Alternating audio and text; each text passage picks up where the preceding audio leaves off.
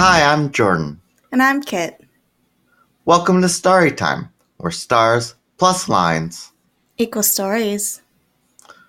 For next month, we'll be exploring the constellation Hercules. Just Hercules. Yeah, no further descriptor for Hercules. So sometimes, for Andromeda, we have the chained maiden. Sometimes for Hercules, they say things like the hero, but sometimes just Hercules. So this week's episode will be all about the astronomy and other cosmic background of Hercules. Just Hercules.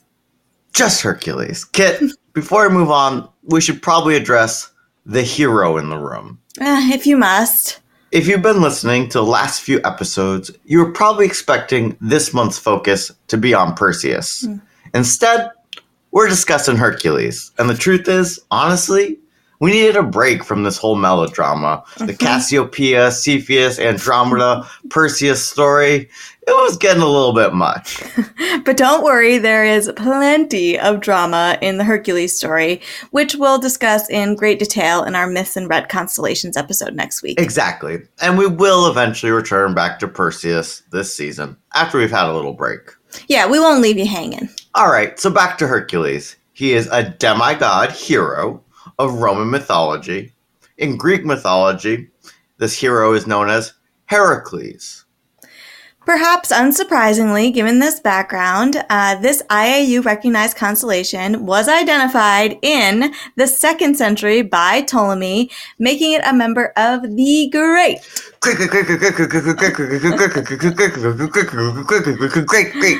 48 constellations cataloged in the Almagest. Fittingly, Hercules is a whopping 1,225 square degrees, which makes it the 5th largest IAU-recognized constellation. And it's the only constellation we've covered so far that is larger than Virgo. And you can learn all about Virgo in our episode from season 1. Get into the back catalog. Share it with a friend. Definitely. All right, Kit. So we're talking about a big constellation here. Let's talk about where to find it in the night sky and what it looks like. What were your first impressions of this constellation? So looking at it, I kind of got like antenna alien with little arms and like Eva from WALL-E, like a floating body vibe out of it. If I flipped it around a little bit, I could sort of see a running figure with like very disproportionate asymmetrical arms. So I kind of got like vaguely human alien-y. How about you? What did this one look like? Yeah, to me it looked like a headless long jumper. Okay. I got the arms, I got the legs. They seem to be like in like Michael Jordan flying through the air mode, but then just no head. Right. So in that sense, maybe I need to reorient it. But besides that, again, it kind of just looks like a box with lines coming out of it. Not a very helpful description, I don't think. Luckily, it's visible in the northern and southern hemispheres from positive 90 to negative 50 degrees latitude. And in the night sky, it has a right ascension of 17 hours and a declination of positive 30 degrees. And if you don't happen to be an expert at using the equatorial coordinate system, there are a few other ways to find this constellation. For instance, you can look for the bright stars Vega and Arcturus, and you'll find Hercules between them. Or you can look for the surrounding constellations, which include Ophiuchus and Sagittarius. Both of which we covered in season 1. It's also near Corona Borealis, which we'll cover later this season, as well as Lyra and Draco. Hercules is visible between April and November in the northern hemisphere and between June and September in the southern hemisphere, with July being a good time to find Hercules high in the night sky. So we now know what it looks like and roughly how to find it. So let's talk a little bit more about the stars of this constellation. Hercules has an imposing 22 main stars in the constellation, but the number's obviously compensating for something because none of these stars are brighter than a visible magnitude of positive 2.5. Oof, brutal. A lot of little ones here. Yeah. As a way of a reminder, our sun has a visible magnitude of minus 27 because, well, it's close. And on this scale, the negative numbers are brighter. The full moon has a visible magnitude of around negative 13. The star Antares, which we discussed in our episode on Scorpius, has a magnitude of around positive 1. And the limit for the unaided eye is between plus 6 or plus 7. But you'll only be able to see that in pretty dark areas. So given all this, where are you putting the over-under on Bayer's chances of getting the brightest star right? Very low. Incredibly low. There's 22 stars. None of them are very bright. It's a big constellation. I think there's a lot of room for error here. So the brightest star in this constellation is Carnivorous, meaning club bearer. It also has another name, which is Rutilicus, meaning, or actually not meaning. It's a mistranslation of the Latin word meaning armpit. And it holds the Bayer designation of... Drum roll, please. Holding my breath. Is it Alpha? Beta. Hercules. Oh, so close, Bear. And yet, not unexpected to see you miss this one. I'm honestly surprised you even got within one of the brightest. So, yeah, streak's over. But, this is the bear that I know and tolerate. So... So, Beta Hercules is part of a binary system, with the largest star being a white to yellow giant star found in the shoulder of the constellation.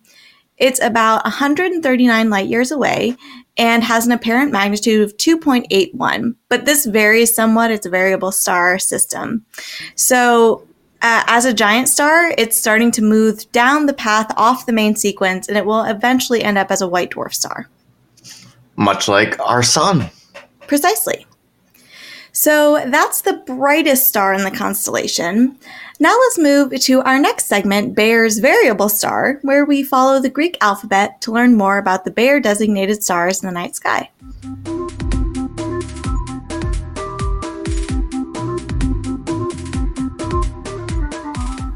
All right. How far do we get so far? Are we on Iota Hercules for this one, Kit? Yep, that's right. We're moving right along through the alphabet. Perfect. So Iota Hercules is a multiple star system. According to Dr. Kaler's website, one of the companion stars is estimated to be 18,000 AUs, also known as astronomical units, away from the main star, meaning this orbit would take 1,000,000 years. Yeah, it's a really long orbit. In our solar system, the longest planetary orbit is for Neptune, which is our favorite planet and full of toots. Neptoots. Yeah, forever. Toot toot. Toot toot toot. So Neptune is located about 30 AU from the sun, and it takes 165 Earth years to orbit. All right, but what about Pluto? Well, Pluto is obviously farther. It's on average 39 AU from the sun, but it gets as close as 30 AU and as far as 49 AU because it has that sort of oval orbit. So Pluto actually takes 248 years to orbit our sun. So very close to Iota Hercules' orbiting star. Very close. Yes, it's very, very similar. But I will say that back in 2016, there was a discovery of a planet called L91, which orbits our sun between 50 and 1,430 AU. And it takes about 20,000 years. But that's super far out there, and it doesn't even come close to Iota Hercules. Iota Hercules' system has something special, I guess. The system itself is located 455 light years from Earth, and its largest star is a B-type subgiant with an apparent magnitude of 3.80 and an absolute magnitude of negative 2.11. And around about 9,000 or 10,000 BC, this was the pole star. And due to the precessional path, it will be the pole star again in around 15,000 AD. Wibbly wobbly, timey wimey, spacey wacy. Exactly. And those are some fun facts we have about Iota Hercules. So let's take a quick break and then return for Gold Star.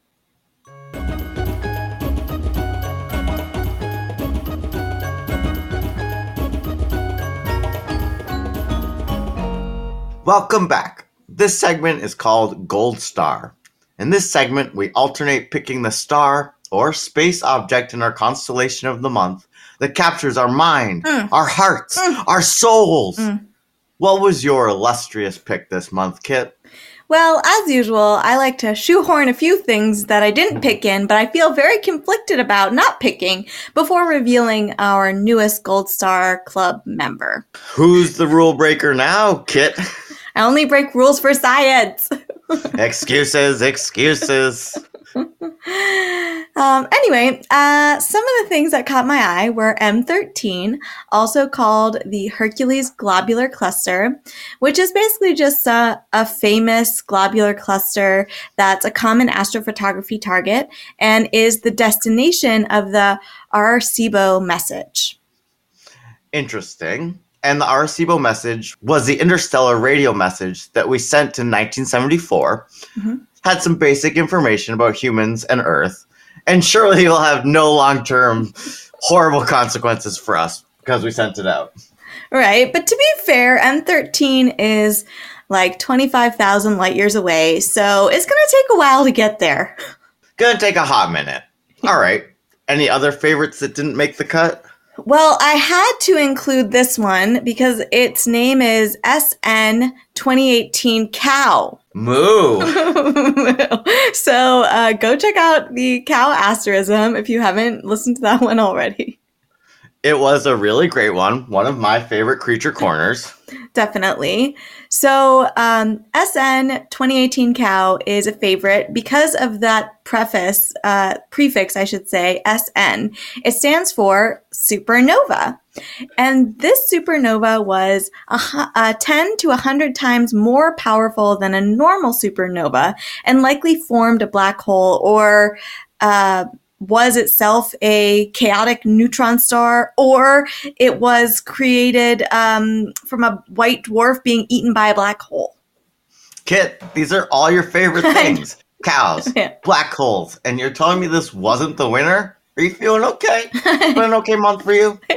Well, it was a top contender, but ultimately I had to go with something more strange and weird, something that we hadn't talked about on the pod yet. Ooh, intriguing. Something new. Okay. So I decided to go with the Hercules Corona Borealis Great Wall. Wow, that's an incredible proper noun. Maybe not as good of a name as cow or 018 cow, but all right, what's this thing? Surely it can't just be a wall in space.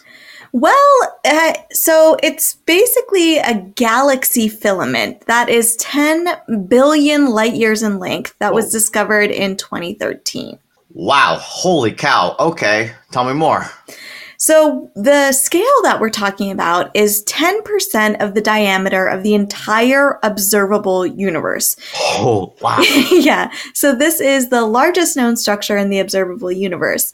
But it's not really a single object or a literal wall.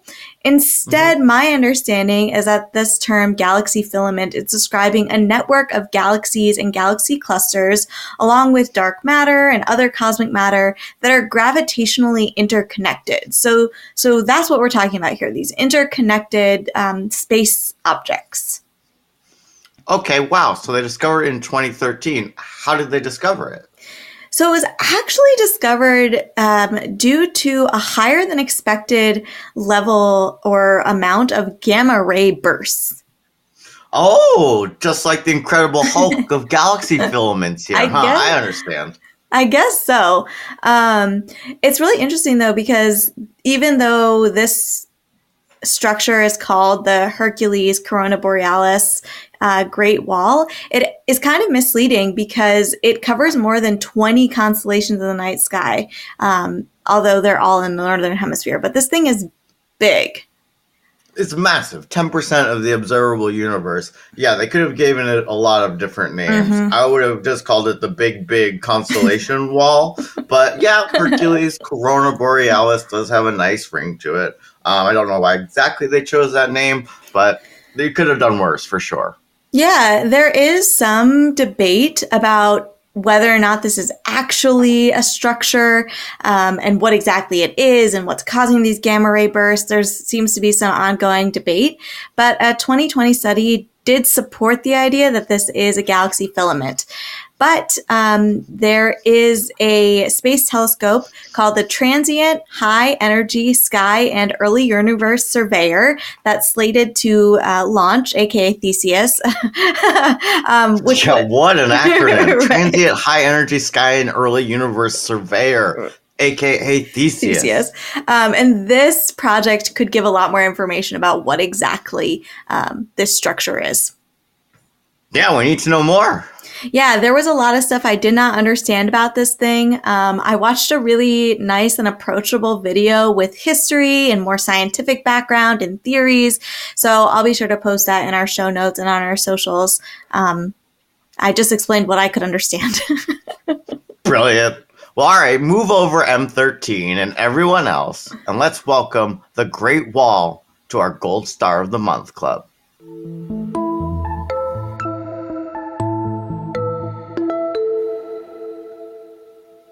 Thank you for joining us today as we explored the cosmic background of the constellation Hercules. Next week, we'll be retelling and reconstellationing the myths of this constellation. This has been Kit. And Jordan. Sisters, lovers of stars and stories. And we'll see you next time On Starry Time.